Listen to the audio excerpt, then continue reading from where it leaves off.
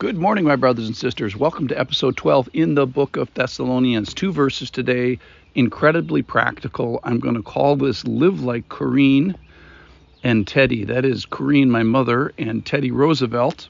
We'll also throw in a quote from Booker T. Washington. The verses today are incredibly practical. We just got done with a verse that was a beautiful verse about loving one another, and Paul urging people to do it more and more. And then this is 4 verse 11, 1 Corinthians chapter 4 verse 11. And he says, and aspire to live quietly and to mind your own affairs and to work with your hands as we instructed you, so that you may walk properly before outsiders and be dependent on no one. So that's it. Those 2 verses. Aspire to live quietly, to mind your own affairs, to work with your hands, so that you may walk properly before outsiders. So let's talk about aspiration first. First of all, this is good stuff that we're going to talk about today. This is good stuff to shoot for. This is like being at a funeral and kind of summing out, hey, what was this person's trajectory in life? What did they aspire to, and did they hit it? Well, the first thing Paul talks about is to live a quiet life. And I'm going to quote my mother. My mother was being interviewed for her obituary, and she said, I was just a housewife, just a mama, and that was enough. I knew I wanted it right from the beginning. I never did anything important, but I did it every day.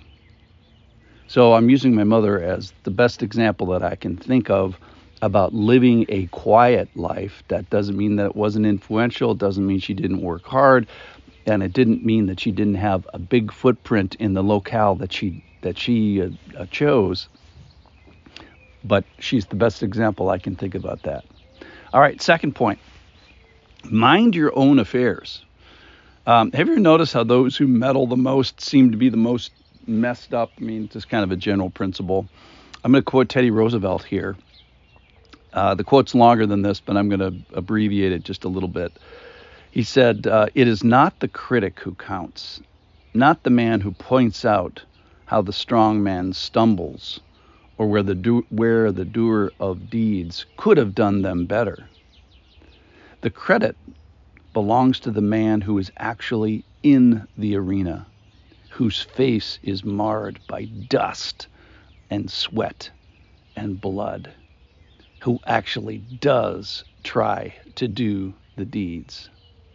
So Teddy Roosevelt here is honoring the worker bee kind of person, the person that's in the arena, the person that's fighting, rather than the person that's outside of the arena, throwing rocks and criticizing and making suggestions. So he's honoring the person that is not the critic, but that is the doer. So let's go on to the doer.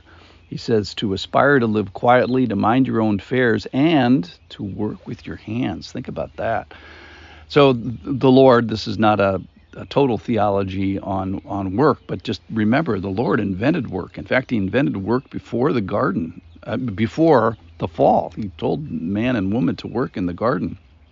It's a reflection of his character. He worked in creation and works now holding it all together.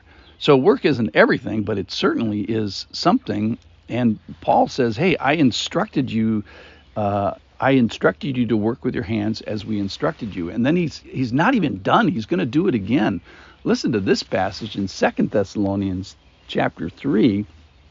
Now we command you, brothers, in the name of our Lord Jesus, keep away from any brother who is walking in idleness, and not in accord with the tradition that you received from us. For you yourselves know how you ought to imitate us, because we were not idle when we were with you, nor did we eat anyone's bread without paying for it, but with toil and labor we work day and night, that we may not be a burden to any one of you. It was not because we don't have the right, but to give you in ourselves an example to imitate. For even when we were with you, we would give you this commandment: if anyone is not willing to work, let him not eat. So this is a theme with the Thessalonians, apparently.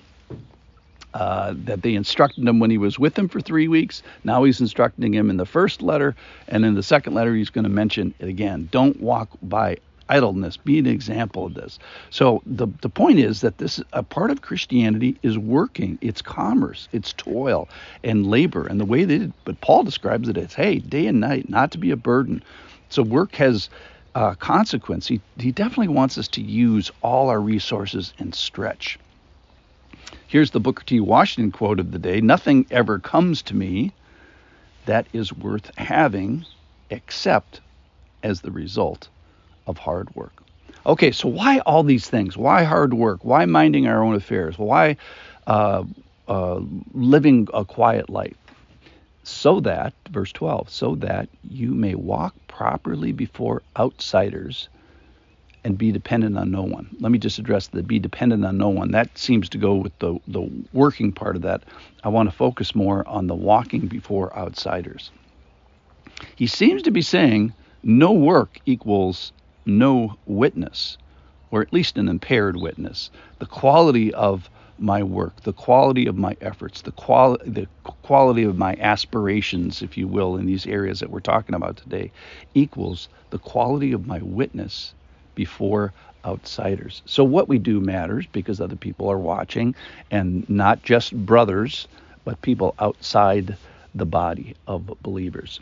So very practical today. We've got great heroes in the faith. My mother, Corrine, Teddy Roosevelt, and Booker T. Washington, instructing us to live quiet life, aspire to these things, mind our own affairs, don't be critical of others, work in our own houses, so to speak, work hard, and walk properly before others. What a practical thing today. I'll see you tomorrow.